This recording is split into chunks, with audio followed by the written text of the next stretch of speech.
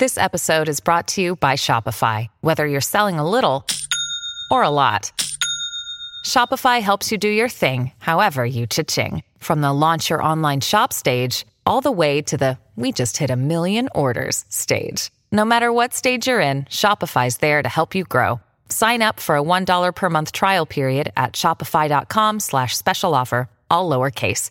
That's shopify.com/special offer.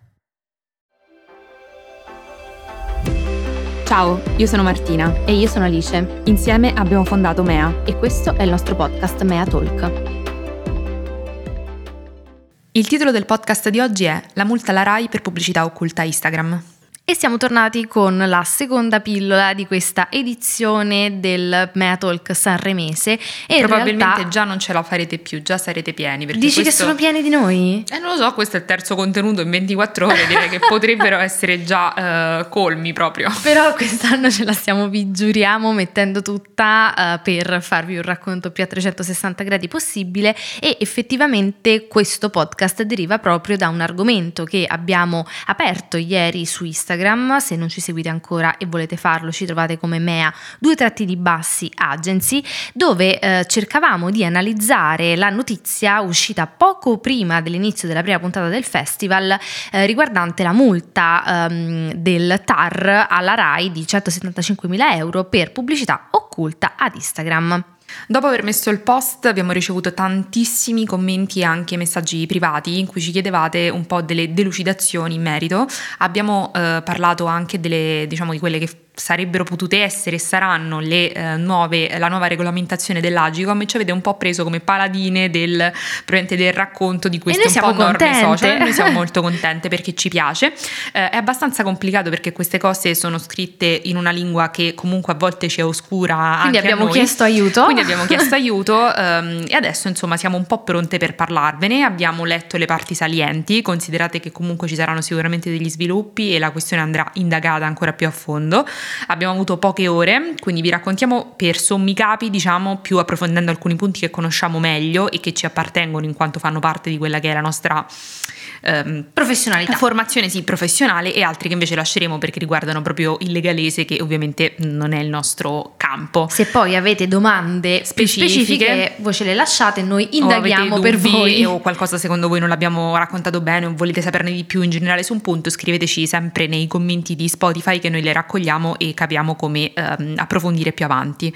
Sostanzialmente ci avete chiesto 3-4 cose che sono state proprio le 4 ripetute di più di domande sotto a quel post specifico su questo argomento. Iniziamo dalla prima, che è quella più quotata come domanda. Sì, è vero. E come anche joke, cioè si è molto scherzato su questo, ovvero la multa viene data alla Rai. La Rai è un'azienda pubblica, quindi la multa la pagheranno i cittadini. No.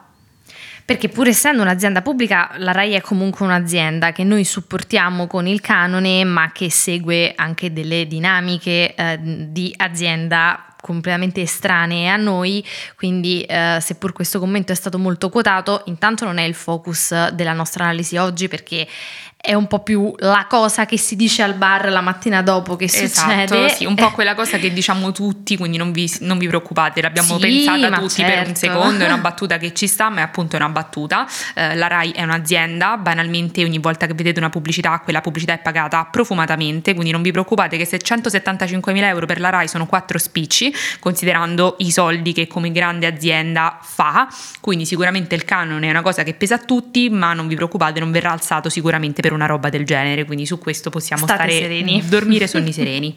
Il secondo tema che avete sollevato e che effettivamente ci ha posto una domanda anche in primis a noi è: può effettivamente essere considerata una pubblicità occulta anche se in realtà Instagram non ha di fatto pagato Sanremo?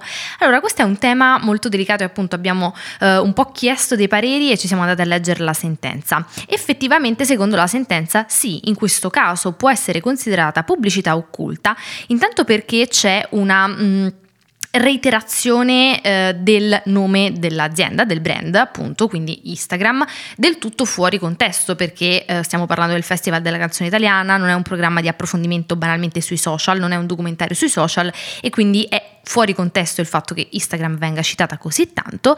In più ci sono delle call to action, ovvero chiamate ad agire sul pubblico, molto dirette e non indirizzate ad Instagram nel suo complesso, anche se secondo me anche in quel caso sarebbe stato un problema, ma al profilo di Amadeus specifico. Quindi, come succede effettivamente in una pubblicità, pensate anche solo alle storie degli influencer, c'è una chiamata ad agire specifica, cliccate sul link, in quel caso andate sull'app e seguite il profilo di Amadeus, oppure andate sull'app e andate a seguire la diretta Instagram che stiamo facendo dal live, dal palco dell'Ariston. Quindi ci sono state una serie di frasi che hanno sottolineato ancora di più il messaggio, e non è stato utilizzato il social per portare un messaggio, ma non so, ci sono stati 20 minuti praticamente. Sì, di diciamo proprio stato un inserimento quasi commerciale, sembrava una sorta di product placement molto reiterato, quasi un branded content, perché il problema non è tanto citare Instagram, appunto, ripetiamo, ma inserire praticamente uno sketch dedicato ad Instagram, che ricordiamo è un brand a tutti gli effetti, anche se a nessuno di noi lo sembra, ma ci sembra soltanto una cosa che noi utilizziamo come internet, sì, che non però... è una cosa che non esiste, non capisco bene. Ecco, no, Instagram è un brand che guadagna miliardi, e quindi parlare 20 minuti in una trasmissione come Sanremo, che non è proprio la sagra della porchetta, costituisce di fatto comunque un qualcosa che, come dire, viene attenzionato.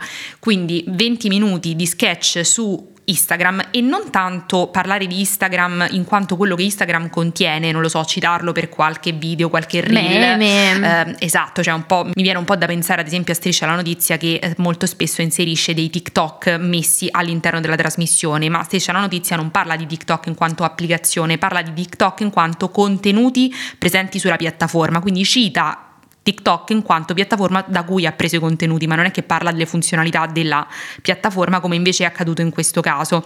Quindi è possibile considerarla una pubblicità occulta perché è fuori dal contesto narrativo. Sanremo racconta della comunicazione, sì, della musica, sì, ma non c'entra assolutamente niente con Instagram nello specifico. Non è stato dato spazio ad altri social. Anche questo è importante, infatti, perché non è che si è parlato di tanto di, che ne so, TikTok, Instagram, Twitter e Facebook, e allora forse poteva essere già più riconoscibile all'occhio umano che fosse qualcosa un per parlare dei social, non lo so, sì, per sboomerizzarsi, e invece no, il fatto che ci sia soltanto riferimento a questo social è chiaramente un po'...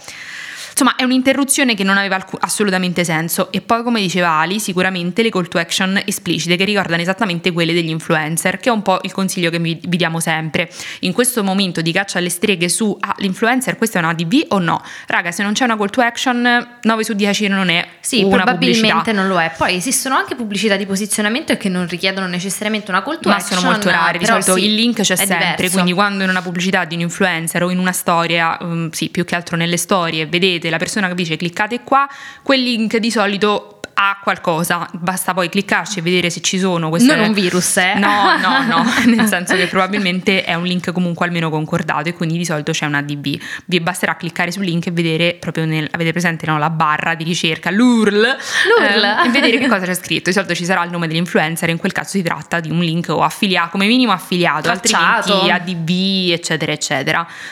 Un'altra domanda secondo me molto interessante che ci avete fatto è se una multa, una sanzione effettiva, comunicata in maniera anche così plateale e con un tempismo perfetto, oserei dire, confermi effettivamente l'accordo tra i due brand, e quindi un accordo commerciale, pubblicitario ed economico soprattutto tra la Rai, e nello specifico il programma Sanremo, e la grande famiglia Meta, e nello specifico Instagram. No. In questo caso non c'è alcuna conferma, anche perché sarebbe uscito probabilmente dalle indagini se ci fosse stato un accordo economico, e mi permetto anche di dire che se ci fosse stato un accordo economico non dichiarato, la cosa sarebbe stata molto più grave, ragazzi, non sarebbe potuto accadere. Dobbiamo uscire un po' dall'ottica, secondo me, del complotto, perché no, ma poi stiamo parlando di Rai 1 e di Sanremo. Nessuno se la rischierebbe, ma non tanto per spirito di bontà divina, quanto perché le ripercussioni sono così gravi che non ne varrebbe la pena per nessuno. Quindi ecco, non abbiate dubbi sul fatto che Allo fosse veramente, no, non lo è e questo è un dato di fatto. Sì, il problema è che seppur non c'era un accordo economico tra i due brand, la comunicazione che è stata fatta riguardo a questo brand specifico, per tutti i motivi che Martina vi stava raccontando prima, è comunque considerabile una comunicazione pubblicitaria occulta. Poi mi ha fatto ridere che qualcuno sotto il post ci ha scritto: sì, vabbè, occulta, si capiva benissimo. Sì, occulta nel senso che era una pubblicità che non si capiva di che cosa stesse parlando o che cosa volesse promuovere, ma una pubblicità non dichiarata in quanto tale. Perché? Contrattualmente non lo era, ma per la reiterazione del nome, la non citazione dei competitor, la decontestualizzazione, perché appunto non stiamo facendo un programma sulla vita di Amadeus, per esempio, che racconta del suo avvicinamento ai social. In quel caso non ci sarebbe stato niente di male a citare Instagram. Non stiamo facendo un programma di approfondimento sui social network e ovviamente anche in quel caso non ci sarebbe stato problema a citare Instagram. Il problema non è citare un brand, cosa che si può fare tra l'altro perché c'è completa libertà in tal senso. Il problema è la reiterazione, la decontestualizzazione, perché Sanremo è comunque una manifestazione musicale, per quanto sia anche un polo di comunicazione pubblicitaria, comunque rimane il Festival della Musica Italiana. Sì, ma poi il problema è che è stato spiegato il funzionamento, cioè Chiara Ferragni molto ha proprio chiaramente raccontato come funziona, cosa si può fare, cosa non si può fare, come si apre un profilo, facciamo la diretta, addirittura noi abbiamo visto proprio doppio schermo, sì. Esatto, cioè vedevamo Rai 1 nel frattempo lo schermo su Instagram, cioè è stata quasi uno spottone di come funziona Instagram, di come è fantastica, e questo chiaramente di fatto quasi si colloca come una pubblicità in più. La cosa che andrà indagata secondo me, o comunque è un po' il fulcro anche della questione, che è secondo me di difficile connotazione, perché comunque stiamo parlando di tutta roba che è nata negli ultimi anni e che 20 anni fa il Festival di Sanremo problemi di come questo ma manco li immaginava lontanamente, e cioè il fatto che questa cosa può, anzi è già diventata di fatto un valore economico e commerciale per Amadeus. Infatti qualcuno ci ha scritto: ma perché la multa non è stata fatta a Amadeus? Perché in quel momento Amadeus era lì in quanto conto della Rai, non è che ne risponde in quanto persona personale, perché quello che lui ha portato sul palco è approvato dal dirigente della Rai. Ovviamente. Non è che lo decida Amadeus e va così come fosse uno sketch comico fatto al bar. Sì, quindi perché i follower, un seguito, una community sui social è di fatto un valore economico, è una visibilità, è un'attestazione valoriale online, porta con sé uno status, porta soldi.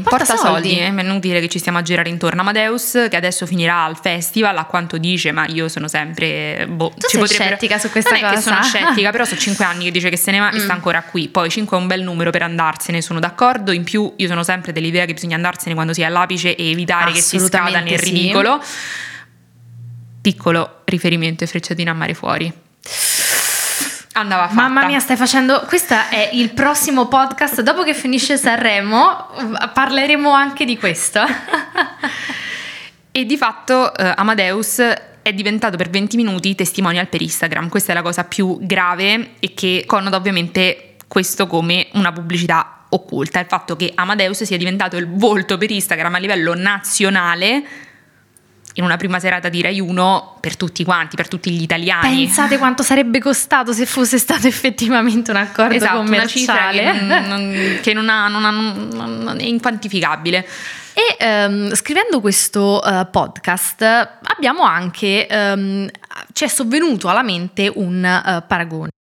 In realtà c'era anche qualcuno suggerito nei commenti, vedi, quindi ecco, diamo perfetto, merito quindi abbiamo avuto una pulce nell'orecchio. No, è che secondo me a forza di leggere talmente tanti spunti su questa storia che non sappiamo più chi ci ha detto cosa, perfetto, quindi perdonate. È come quando si dice l'ho letto su un articolo, in realtà è un TikTok, è la stessa cosa. Sì, come quando me l'ha detto un amico, non è vero, è stato TikTok. Sì. In questo caso la questione è, ok, però allora per esempio al GF c'è un punto social, un punto digital dove si leggono i Twitter o i post X, non so come si definiscano ormai. Vabbè, i post di X, no, non lo so, vabbè i tweet, ragazzi, i tweet, ci siamo capiti, che commentano la puntata, quello che succede, eccetera, eccetera. In cosa è diversa questa cosa? In cosa è diverso l'approccio? Allora, intanto il fulcro non è Twitter, non è la funzionalità di Twitter, non c'è ex Giulia Salemi che dice 120 caratteri, basta un click per postare il tuo tweet. No, Twitter è solo la scatola, il media che viene utilizzato da quel programma in particolare per raccontare il sentiment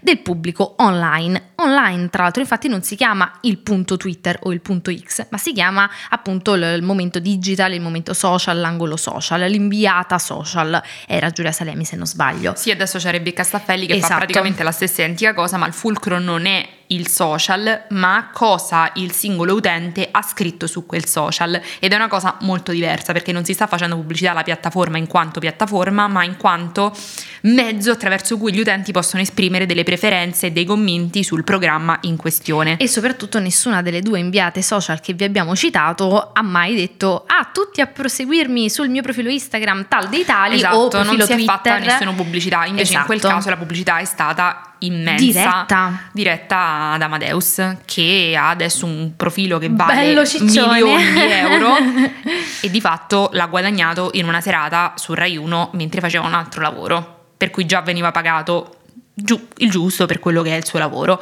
Quindi la questione è piuttosto complessa, noi abbiamo cercato di raccontarvela per sommi capi e soprattutto senza andare a leggere la sentenza. Noi l'abbiamo letta, abbiamo letto i pezzi della sentenza più fondamentali, ma vi assicuriamo che se l'avessimo letta avreste dormito noi, voi, tutti quanti insieme e comunque non saremmo arrivati al dunque.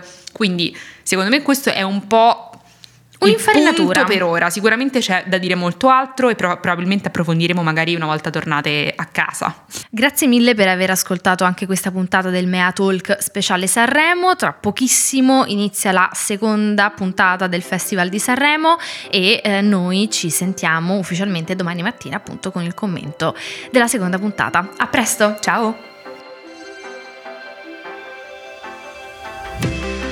Mea Talk è un podcast di Mea, scritto e interpretato da Alice Berardi e Martina Ricca.